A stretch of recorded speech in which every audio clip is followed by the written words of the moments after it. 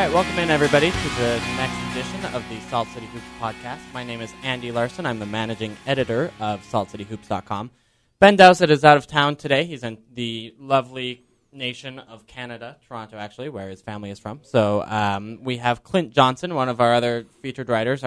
You were our draft expert most of the year, but I still want to get your opinions. You've got some great insight on the Gordon Hayward thing, the free agency thing, and honestly, you write really good stuff. So thanks for being here, and say hello. Well, hello, everyone. Thanks for having me, Andy. And yeah, it's an exciting time to be a Jazz fan. There's no doubt about that. Yeah, it really is. And I think that was shown last night, but how many people came out to this open scrimmage? I mean, it was crazy. This is a summer league team, right? Like, this is the team. This isn't the main team. We're talking about practice is really what I'm trying to say here. Practice. We talking about practice. Yeah, like, it's incredibly impressive that the Jazz were able to sell out. I mean, I guess the tickets were free, but to get enough people here from a small Salt Lake City community to fill the lower bowl for what amounts to Trey Burke, Dante Exum, and Rodney Hood, right? I mean, I guess Rudy Gobert's there too, and he's a little bit of a draw, but really, the Jazz fans came out last night in huge numbers for 1/8 of the next year's team. Maybe 1/4, but that's impressive. That shows that Jazz fans still really care about this franchise. I think there was a lot of cognitive dissonance, let's put it that way, with regards to Ty Corbin's career, and now that Quinn Snyder's in place and there's new hope around this team, and especially Dante Exum helps a lot. But again, it is an exciting time to be a Jazz fan, and I think last night's scrimmage showed that. The big news of the week is that Gordon Hayward did indeed receive the maximum extension from the Charlotte Bob Hornets, Horn Cats, whatever. And so I want to talk about that a little bit. It's kind of been beaten to death, and it sounds like the Jazz will match. While they haven't come out and said it, because that would legally probably get them in trouble, they're leaking it to everyone who's ever asked that the Jazz will match. It's just a matter of waiting the 72 hours, so at least they don't have the cap space to sign Marvin Williams in the meantime. And so I wanted to talk just a little bit about that. I think the discussion's a little bit saturated right now, but I want to get your opinions on it because you have some reservations on matching Gordon Hayward. Talk to me a little bit about that. I do have reservations, and I'll qualify that with I won't be disappointed if they match the offer. I think that it's understandable. There's a chance that it may be the right decision, but just in terms of odds, I'm not certain that I don't think that it is the best decision. And my reasoning has to do with the time, the place, the player. There's a lot of factors that go into it, and I just think that right now I don't think that this would be the best move for the Jazz, and I also wonder if it's the best move for Gordon Hayward, to tell you the truth. Huh. I mean, based on how he played last season when he was clearly trying to play himself into being worthy of such a contract. Right. I mean, we all saw the weight that placed on him. Personally, I think that the weight will only increase once he has the contract, and I think that patience from fans, hopefully not from other players, but even that's possible, will, if anything, only increase the burden. And I'm not certain that this is the best. Do you think? Sorry to no, interrupt, go ahead. But do you think it'll increase the on-court burden? Because I think it increases the burden off the court. Absolutely, I think fans will demand significantly more from him than they've ever expected before, and honestly, I think that will get on him at least a little bit in terms of his off-the-court demeanor and that sort of thing. I mean, we've seen it from a lot of players. And I think one thing that Jazz fans don't have a lot of is patience. And right. We've learned that they've got the knowledge, they've got the enthusiasm, but if someone's not performing on a max contract, we've seen that recipe in the past that it's kind of an ugly scenario.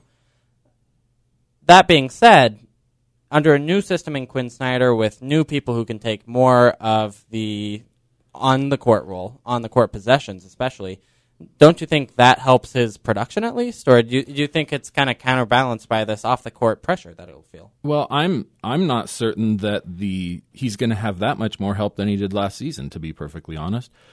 I mean, the majority of the major pieces look to be the same. Dante Exum, I don't believe is going to be ready to be a major contributor this season. And so if you offer him a max contract, how do you then simultaneously, in the context of this Jazz team, say, you're no longer our primary option? How do you say, we're shifting that burden over to whom? That's a good point, but I think the hope is that this new Quinn Snyder offense about sharing the ball and whatnot, getting into more of these flow sets, allows kind of the top, first of all, the ball handlers, the point guard and shooting guard, to run a little bit more, hopefully getting some more open looks. And I think just less of the half-court burden on him, because it will be more of a motion offense. There will be more, of the Spurs-style passing and shooting, where you can see anybody of the 5 guys on the floor score, rather than necessarily trying to force it through Gordon Hayward on the wing pick and roll, and then run things from there. I think the Jazz will probably be a little bit more creative than they were last season. And that's the hope. I mean, I agree that there are some reservations, and I think one of the most important things we learned last night is that Dante Exum probably isn't ready to take on the superstar role that kind of Jazz fans expect from him. Hope not yet. That he can not get yet. Right. I mean, he's 18 years old. Right. And I forget that sometimes, because he is the number 5 pick in one of the best drafts ever. You expect a lot from him, but yeah, he's only 18. I think he showed last night that he's probably not going to be scoring 15, 20 points a game his first year in the league. So, yeah, now I think you're right that maybe Hayward becomes the de facto number 1 option again, because, again, who else is there? That being said, I think the system helps him out a whole lot more than it did last season. I think it has the potential to. I'm as big a proponent of Quinn Snyder as there's been. But that being said, I do think that we need to kind of wait and see what's he going to do as, turnovers mount. Because he talked about putting a little randomness into the system, and I love that. But it takes fortitude for a coach, because when you do that with a young team, you're going to have more mistakes. And, will he be willing to absorb those mistakes, continue to allow that randomness in the system, to allow that pace? I think the answer is yes, but I think we need to see. In a lot of ways, he's a fairly unknown quantity in this capacity as well. So there are a lot of variables in play, and I just see that there's a lot of different ways that I think that that this could be problematic with that contract and this player. Yeah, no, I think you're right. I hope for the best from Quinn Snyder, and I wrote about this in the Triple Team yesterday, that he is acting significantly different than Ty Corbin did as head coach. Being always involved with the fans, being really, really excited to talk X's and O's basketball with everyone. I mean, he grabbed the mic from Craig Bullerjack last night and demanded to talk about X's and O's. And it was funny because Craig Bullerjack was like, I understand that you can't necessarily say all these things in front of 10,000 people. And Quinn Snyder was like, no, let me get into this, and started using these basketball terms and things that, maybe not everybody would understand. But he talked again and again about the intelligence of Jazz fans, and how excited he was to talk about the X's and O's with them. I don't think previous coaching staffs would have done that. That being said, Ty Corbin talked a lot about pace, and the Jazz were a very slow team last season. Yeah. And, it wasn't that he talked once about pace at the beginning of the season. It was, this is something that we should try to do throughout. And even in seasons past, it wasn't just the last season thing. So I think part of it is you can't just implement pace, right? You kind of also have to have the players for it. Yeah, absolutely. And one of the things that I've just slightly tangentially that I really, really like about Quinn Snyder is I've long believed that because of the makeup of the NBA, coaching is disproportionately teaching. And in an interview, he said when he was talking about his staff that he had guys who were good and who wanted to coach, and by coach he meant teach. Yeah. That's maybe the single most hopeful sign I've heard from a Jazz head coach in literally years. So I'm stoked about Snyder. Yeah, and it's interesting because I feel like, and again, I don't want to hate on Ty Corbin too much because I'm not the Ty Corbin hater. But I think it is an interesting difference between this coaching staff and the last one, that they were all about that the player needs to work on their own games to make themselves better, right? It's all about working hard and improving what you do off the court, and if that doesn't work harder. You know what I mean? Kind of, and honestly, that's the Jerry Sloan point of view too, and he's the Hall of Fame coach. I understand how and why Ty Corbin has that perspective. But that being said, it sounds like Quinn Snyder has a much more idea that it's an active coaching process for the coaching staff to put in time with these guys, to build the relationships with the young players so that way they actually feel comfortable learning these things, the right way, I guess. Yeah, I think that's one reason why I have been so excited about the hires. I think he has a strong track record of doing that. I think his exposure to multiple systems and honestly multiple levels and places where the game is played has inculcated in him, I think, a level of creativity, and I think that's really important in a coach because he mentioned being adaptable several times during his introductory press conference, and I think that's really important because I think that is one thing that Coach Corbin and at some points Jerry Sloan was criticized for, was perhaps not being as adaptable within the flow of a single game or across the course of a season, how to implement, new players, young players. That adaptability, I think, will be very helpful. And I do think that will help ensure Gordon Hayward is probably going to be more successful rather than less successful. Because I think if something isn't working, I think there's going to be a faster turnaround time now than perhaps in past seasons about making adjustments to try to tweak things for better effect. Yeah, no, I totally agree, and I think that's going to be interesting to see. The other thing on this point is that he says that he enjoys learning from the players in practice, and I think that's interesting. If he talked about a play in that same interview when he talks about the coaching and teaching, that there was a play in which they were running it, they were doing the set as they wanted, and then one of the defenders picked off the ball, kind of either fronted or did something that blew the play up. And he kind of realized maybe now was not the right time to practice this play. We're too early. This play isn't working out for us. It's not going to go in summer league. We'll wait for this until training camp or whatever. But that's kind of interesting to say, okay, this didn't work one time. The players have figured it out. Maybe this isn't the right thing. And he actually went out and actually had the coaching staff run this, separate and actually run this play a different way in order for them to talk about that in the next couple of days' practice. So you're right that he's adaptable, that he's learning from the players is excellent. And the players seem to love him so far. They say there's more freedom, and I think we can talk about that a little bit more. Right now, though, we have the founder of Salt City Hoops, the esteemed founder, Spencer Hall, on the phone. I wanted to get his thoughts on Summer League coming up. That actually starts tomorrow, which I'm excited for. Both Spencer and I will be heading down to Las Vegas to cover it for Salt City Hoops, or at least I'll be covering it. I don't know how much writing and input Spencer will have, but at least you're on the show today. Spencer, how are you? I'm doing good. Thanks for having me. So yeah, you're headed down to Vegas. How long are you staying for? I'll be there through Sunday. Okay, so you're actually going to be there longer than I am. I wanted to have you on the show to talk about Summer League because, in my mind, you're like the original Summer League blogger. You're like on Free Darko. What was your name again? Peachy Campana something? Yes, that's right. Nicely done. I was named after a famous Argentine player. So, and under the pseudonym, you were like the Summer League guy. You of course, you went to the Rocky Mountain Review when it was here. Kind of took pictures and reported on the sights and sounds of Summer League before I think anyone else was really talking about what goes on at Summer League. Before then, it was like this black box of young guys who play basketball and important basketball men who watch them. So, go ahead. Well, no, I was just going to say, it was funny because back then, the Summer League didn't get a lot of hype. There were other little Summer Leagues. There was the Drew League, and there were these little pro-ams that players would play in. And the Rocky Mountain Review, of course, had been famous. But the guys I was writing for with Free Darko, most of them were back east. So I just pitched the idea, I'm close to Vegas, why don't I go down and cover it? And I had a blast. I look back on those days. I read a post the other day from something I wrote. And first of all, it's like reading stuff you wrote when you were in the 6th grade. I was embarrassed every paragraph. But it was so fun to see.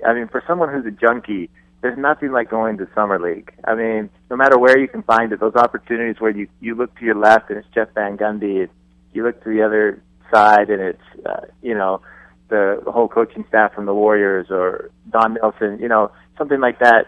I don't know. It was funny. I was with a friend who isn't a basketball fan, and her telling me later what it was like to watch me, literally kid in a candy shop, I mean, I guess not literally, but you know what I mean. It was just fun to hear, for those of us who love this kind of thing, and for someone like me who is interested in the culture of the NBA as much as the actual games, there's nothing better than Summer League. Yeah, and that really came out in that post. I know you're embarrassed about it now, but when Chris, by the way, was the founder of SLC Dunk, so we have this great meeting of blog minds on Twitter, and knowing what happened in 2007, I read through it, and it's just one of those things. You say you saw Kevin Durant at the Rocky Mountain Review, kind of off to the side, and you interacting with a grandma at some point. I just think it's interesting. How much do you think it's changed since then, I guess? How quickly has it changed?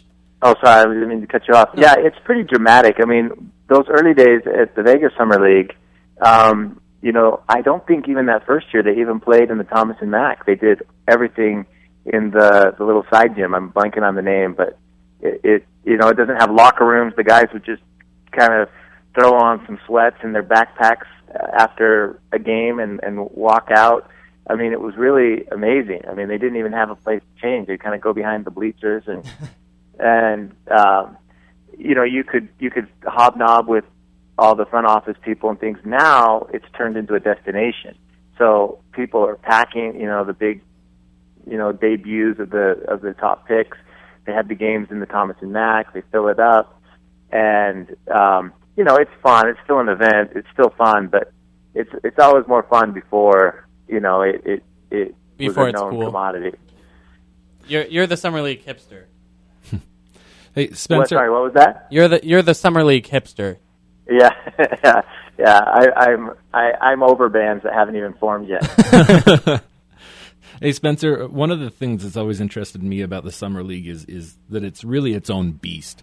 And, NBA basketball is its own beast, and college basketball is its own beast.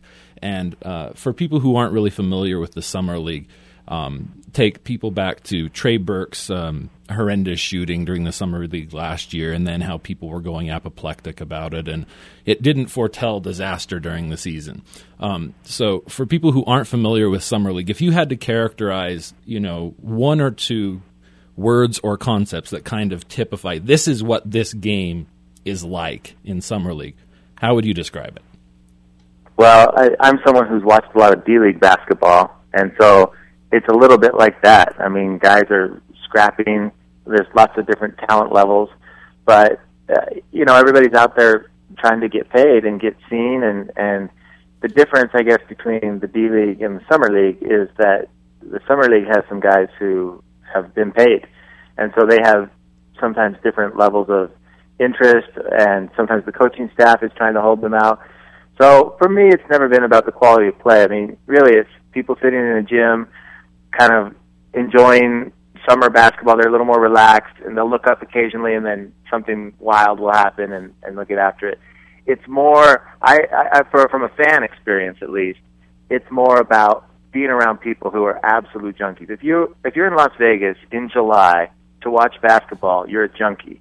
And to be surrounded with people who are like that is a great time, when you can talk about someone who is an undrafted pick who maybe got a little bit of time here, and have the person next to you understand what you're talking about and be enthusiastic about that. That's a lot of fun. From a player development standpoint, I think a place like the Orlando Summer League is probably better for them, where fans are not allowed, and they're able to have it be more of a coaching environment where they can get it. There's a lot of distractions in Vegas, and it's a destination for the fans to try to meet these young players. So it's definitely more than just a coaching environment. So I'm someone who always is interested in the experience, the game day kind of thing. And so for me, it's fascinating. I'm a people watcher, etc. But the on-floor product, I mean, no one's going to accuse it of being beautiful basketball. Are you surprised that the Jazz moved from Orlando to Vegas, given what you just said? I think their hands were sort of tied. I think more and more teams, it just made sense to be in Vegas. It's easy to fly there. It's easy to get hotels. It's easy to network with other other executives. And I think it was just becoming a thing where it made sense for more teams to be there. It probably made less and less sense for anyone to go elsewhere. So I think the Jazz were forced into a situation where they thought, we either have to resurrect our Rocky Mountain Review or we have to join the rest of the league and go to Vegas. So I don't think they did it with, I don't think they were excited about it, but I think for all the reasons I've just talked about. But I don't think it's anything they need to worry about. I think their concerns were a little bit unfounded, but I get where they may have been coming from. Yeah, no, I think that's interesting. Obviously, for the fans, I think it's better because of, you can actually attend the games. Yeah. And you're right, and kind of interact with these players for the first time that you otherwise wouldn't be able to. Although I should point out that the Jazz are incredible for opening up that scrimmage last night to the fans. That was a phenomenal time. I mean, can I talk about that for one second? No, I know you're excited about it. Well, so, I work across the street at KSL. I walked out, it was probably about 5:30, 5:45. The doors weren't going to open until 6. The event was at 7. And to see the lines snake all the way down from the building, down the stairs, and wrap an entire block, and you and I talked about this a little bit last night, a Salt Lake City block is no joke. I mean, it's a mathematical length. I mean, I think it's exactly an eighth of a mile. Yeah. I did look that up and verify it. Okay, good. I don't know if I missed the first part of the show. I don't know if you talked about it, but that is remarkable. Then the other thing is, once they all filled in, I mean, they filled in the lower bowl, and I think they estimated it was about 9,000 fans. But that was a big crowd, and it makes you realize that's still less than half of the arena. I mean, it's when all the doors are open and everyone comes in. I mean, we had some slow nights that were, 17,000 or whatever, didn't reach a sellout during the season last year. And it was easy to start thinking like, fans aren't coming out. But that event last night put it in perspective for me that 19,000 fans is a lot of people to come out. But I will say, how great was it to see all the fans in Salt Lake City coming out for that? I mean, they didn't have any expectation probably of seeing great basketball. They wanted to support their team. They wanted to be around other fans. And then I also especially loved Coach Snyder's kind of acknowledgement that this was a very intelligent fan base. I loved the way he would say, here's what we're doing here. It felt like a very kind of like a booster event for college. It did. It felt like there should be like 40 people there rather than 9,000. Exactly. The kind of thing where you pay a bunch of money and you come and the coach kind of tells you the inside scoop. This is the kind of warm-ups we do, and then we do this. I thought it was a phenomenal reward for loyal fans. I thought it was great. I thought it was so cool to see that Salt Lake City has not given up on the Jazz, that hope very much springs eternal. And if they can put an exciting product on the floor next year, I think, they're right back in it as Kings of Salt Lake City. This may be kind of hard to quantify or even qualify, but I'm going to ask you to try. How much of that hope, and I think it's impossible to argue that hope is there, how much of that hope do you think stems from just the nature of change itself? A lot of people have been dissatisfied with a number of things the past few seasons, or perhaps even a little more than the past few seasons, and things are very different now. And it's always easy to hope when you're moving from something that didn't satisfy you to change. And how much of that hope do you think is rooted in individual choices that the team has made with the hiring of the coach, with the players they've procured? I'd just like your thoughts on that angle. Yeah, no question. I mean, everybody's curious. People want to know, who's this coach? What's he about? Who are these players? None of us had seen Exum play, and I still can't pronounce his name properly. I haven't come to a final pronunciation level, No, but I mean, everybody was coming out to kind of see what it's about. So you're right. I think there's a certain level of change, but I think it speaks well of the fans. The fans are very forgiving. I think there was a lot of dissatisfaction over the last couple seasons. I think the fans showed some patience, and the team rewarded them with some changes that I think they're excited about. And, I don't necessarily think anyone needs to wring their hands over what the reasons are, but the evidence is people are still very interested in the Jazz, and I think that's a great thing. Yeah, I think it's instructive that the last couple of years of losing and / whatever else haven't turned people permanently off the Jazz. And I think that's what a lot of people are afraid of. And even the marketing people within the team, I think it was reasonable to expect, maybe these people are just RSL / U of U fans / are turned off from this game forever. That's not the case. Even after a 25-win season, you can still bring them back in with, making the right sort of hires and making right draft picks.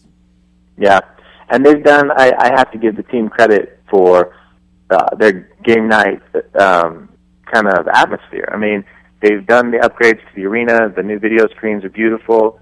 Even at the soccer events that they've been hosting, the World Cup viewing parties, those are great events. The arena is looking amazing.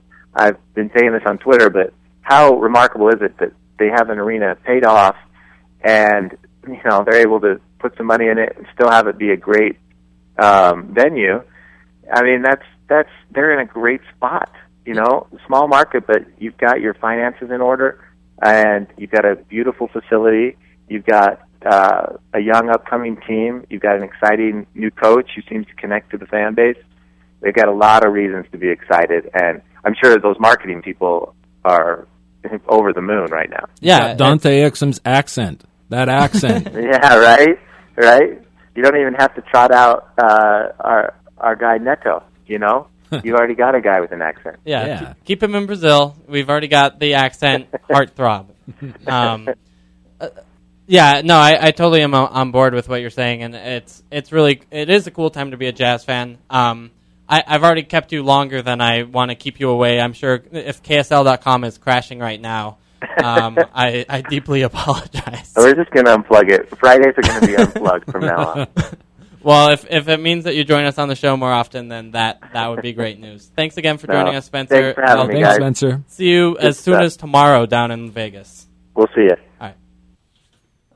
I love having him on the show because, not only is he the spiritual father of Salt City Hoops and literal father in that he, made the website and coded it and whatever else, but he also has this incredible passion for the game and Spencer's really interesting that he always finds a way to somehow have a relationship with everybody in the room. No matter if it's the Dennis Lindsay or Alex Jensen or some guy from New York, he always has met these guys before, has introduced himself and talked about basketball, and everyone knows who he is. He just has all these stories of sitting next to Gordy Chiesa for his season, or this one time me and X player hung out at Vegas Summer League 8 years ago. He's one of those guys who's secretly knowledgeable about the game and then kind of shares that in weird ways. So in a lot of ways, I'm really glad that he's the founder of Salt City Hoops. Of course, I'm glad that now he's kind of past the day-to-day tasks to me. But I mean, Spencer's awesome is all I'm trying to say. Anyway. Are you excited for Summer League? I am, very much so. Did you? And as another question, did you attend the scrimmage last night?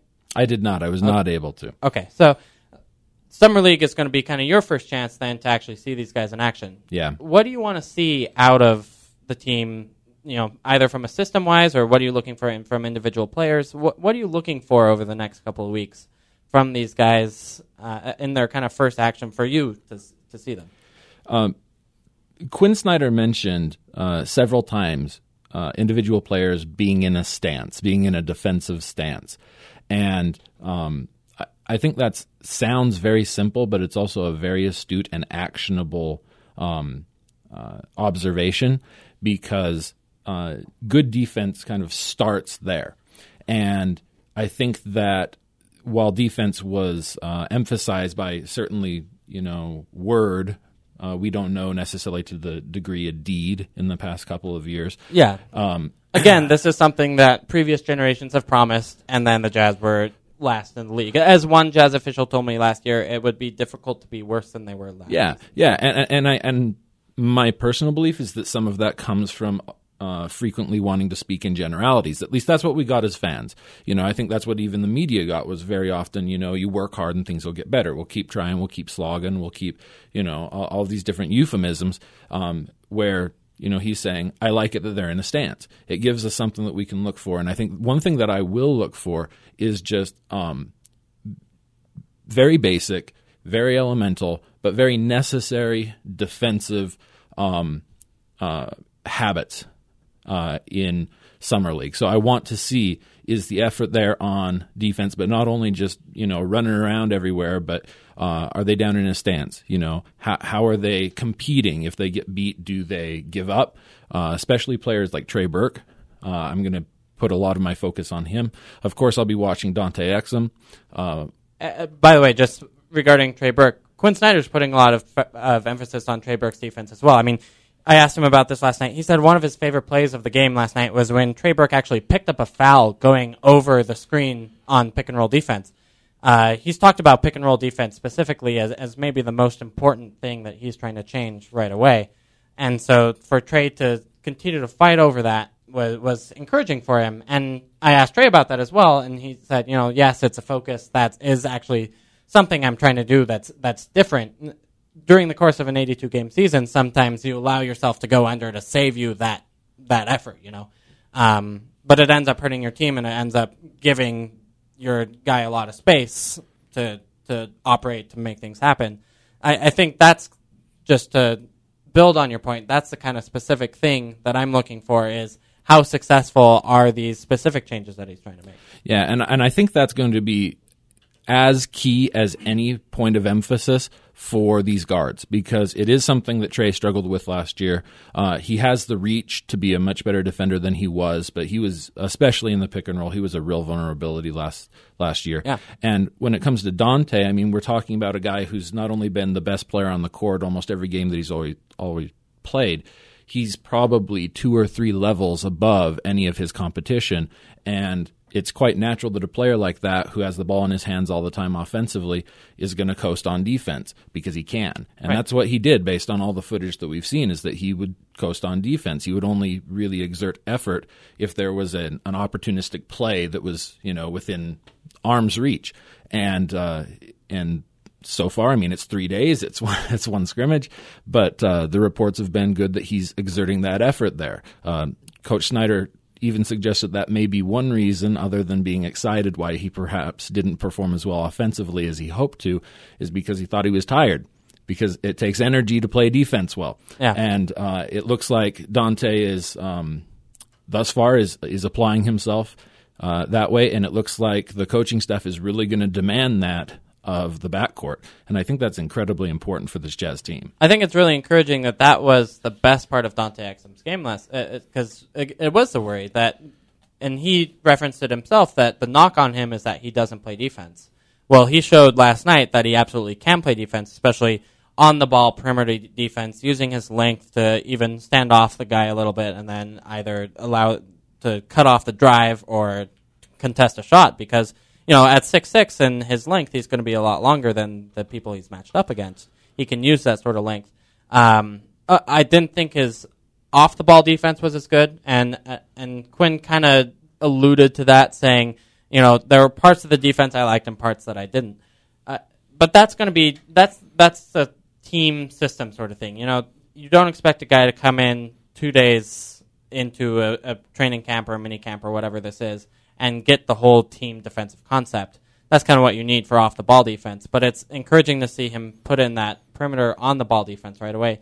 Because if he can't make an impact offensively in his 18, 19-year-old season rookie year right away, defense is how he's going to be able to keep himself in games. Yeah, and given his physical tools, that's an area where, with just getting the fundamentals down, getting the effort down, and then having a fair awareness of the defensive scheme, he can make a defensive impact right away because he is physically gifted with that speed and that stature. Yeah, I wonder again if he will over the course of an 82-game season, for the same reasons that Trey Burke got tired. Dante Exum probably will too. Yeah. He's already kind of referenced that the altitude has gotten to him, and presumably he'll get acclimated to that.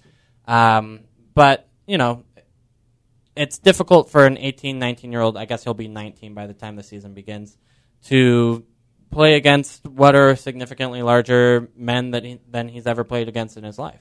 Yeah, and Coach Snyder did mention that that's something that he anticipates is this is a very young team with a shift toward more perimeter play. We're going to be a slight team. We're not going to have as much physical strength or maturity as a lot of the teams that the Jazz play, and so they probably will get out-muscled. And so a large part of this season that I'm looking to see, and some of this I want to see even in Summer League, is just going up against oftentimes grown men who are physically stronger, some of them who are playing for jobs. They're going to be incredibly aggressive. It's rough physical play sometimes. I think a lot of people don't understand just how physical, even now, the NBA can be. I mean, it's not back in the 80s or 90s, but still, these are big, strong athletes, and there's a lot of physicality on the court. I want to see how some of these young Jazz players hold up against that and kind of combat mentally and through preparation, speed, areas where they may have more of an advantage. So those are things that I'll be looking at. Yeah, it's interesting. I think the in some ways the NBA has, it's less bang bang kind of physical, but I think it's more physically exhausting at times because of how the pace of the game has changed, especially in the last 5 years. And at the D League and the Summer League level, that pace then goes up even more as more turnovers happen, and honestly, guys want to play more offense than defense sometimes. And so I think it'll be interesting to see how he deals with that physicality that you talk about. I want to ask just quick before we get into my favorite trades, my favorite segment, the crazy trade idea of the week. How good do you think the Jazz will be defensively this season? How big of a jump can they really make from the 30th in the league performance last season? Given the system, the players are mostly the same with the exception of Exum and Hood. But, we obviously don't have a finalized roster yet. Steve Novak probably isn't helping very much on defense. But how much of a change can the system and this sort of emphasis really make? I think that's the question. I mean, I would be ecstatic if they could move to around 20th. Okay. I think, personally, I think reasonably, if they were to jump about 5 spots, I think that would be productive. I also think it depends on personnel. I mean, I think the elephant in the room in that regard is what is going to happen with Enes Kanter. I mean, it's just impossible to ignore the Favors-Kanter conundrum. And last season, I think one of the points of real frustration by fans is I don't think we saw enough on-court time to determine if the liabilities that we were seeing with that tandem are just inherent to both of them, or if that's something that they could work out with more time, with more coaching. I anticipate that will be seen this season, and I think the answer to that question will really determine the potential for growth on the defensive side of the ball.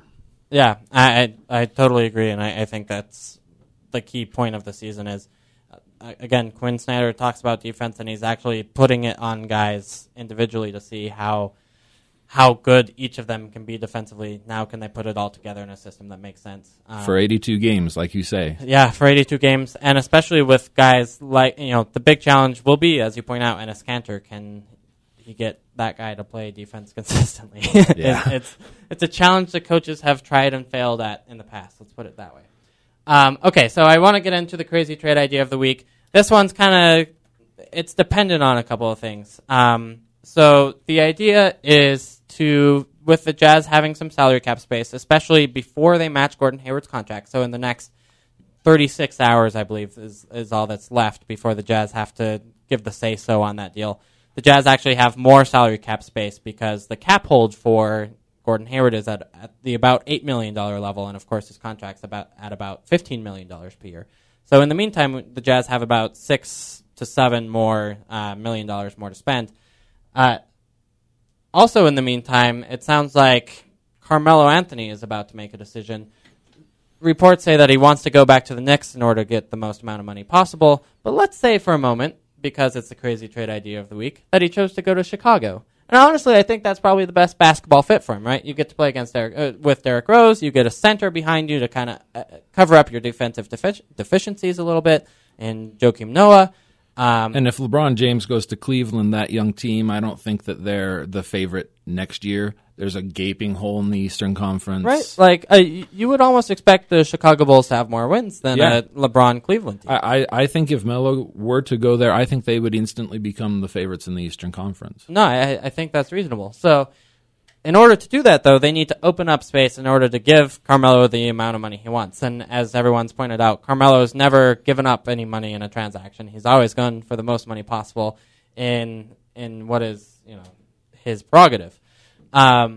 So the idea is the Jazz to take on Carlos Boozer's expiring contract, which is $16.8 million. I know fans are excited about the return of Carlos Booze.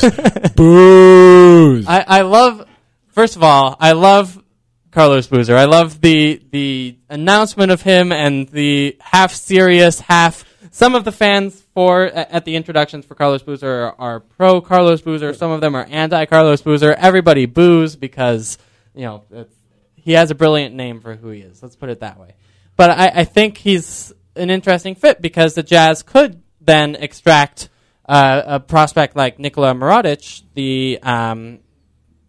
probably the number one European prospect right now, in exchange for taking on the salary cap money in order for Chicago to sign Carmelo Anthony, which again would be the difference maker in the East. It's absolutely worthwhile for them to maybe lose that in case they need to give up Boozer's expiring deal. So in order for the salary cap to work, you probably have to give up a couple of the non-guaranteed guys, because 16.8 is probably more than the Jazz have under the cap right now. So you probably have to give up a couple of the Eric Murphys, John Lucas III's, Malcolm Thomas, Ian Clark's that are making in that $750,000 range, just in order to make it add up so that it can fit under the cap. But do you like the idea? Do you think it makes sense? Do you like the return of Carlos Boozer?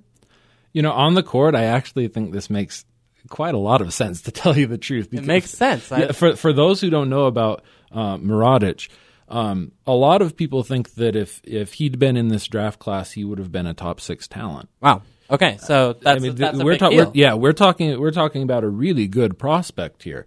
He's the prime reason why the Bulls see no problem whatsoever in getting rid of Boozer, is that they think that they'll save him money, and they don't think they're going to lose that much on the court. This is a really good player. And that being said, if you sign Carmelo Anthony, you probably stick him at. I don't know if he would stick him at the power forward or small forward spot, right. But it naturally takes away a lot of minutes for either Mirotic or right, exactly. Which is, this is a crazy trade that a lot of aspects of this aren't as crazy as they seem. Now, okay. now the surface value of Carlos Boozer in a Jazz jersey once again. Now that's crazy. In all sorts of delicious ways. Here's what I think is interesting about Carlos Boozer, and no one really gave him enough credit for. From everything that I've heard, Carlos Boozer was a true leader of those Western Conference Finals teams, if you will, the 2006-07 Jazz. Darren Williams was kind of the on-the-court leader, and Carlos Boozer was the positive, rah-rah guy that kind of naturally counterbalanced Darren's natural surliness. Yeah. And I think it'd be interesting to have that sort of presence in a locker room, especially as the Jazz are expected to, probably lose more games than they'll win next season, and to have someone who is positive there, who is the grab that rebound memo kind of happy influence on the team. I think it wouldn't necessarily be a negative for him either on or off the court to have Boozer fit. And then, as you point out, Mirotic is an excellent prospect. You could see him easily slotting into this core youth group that's coming up. How old is he, by the way? Do you have that? I'm not certain I have that. I should. Yeah, to let people know, I would probably have taken Aaron Gordon over him, but it wouldn't have been an easy decision. So he's 23 years old. Yeah, he's a little older, but he's definitely more skilled than the majority of these freshmen that just came out. He's a good player. He's been playing against professionals for a long time.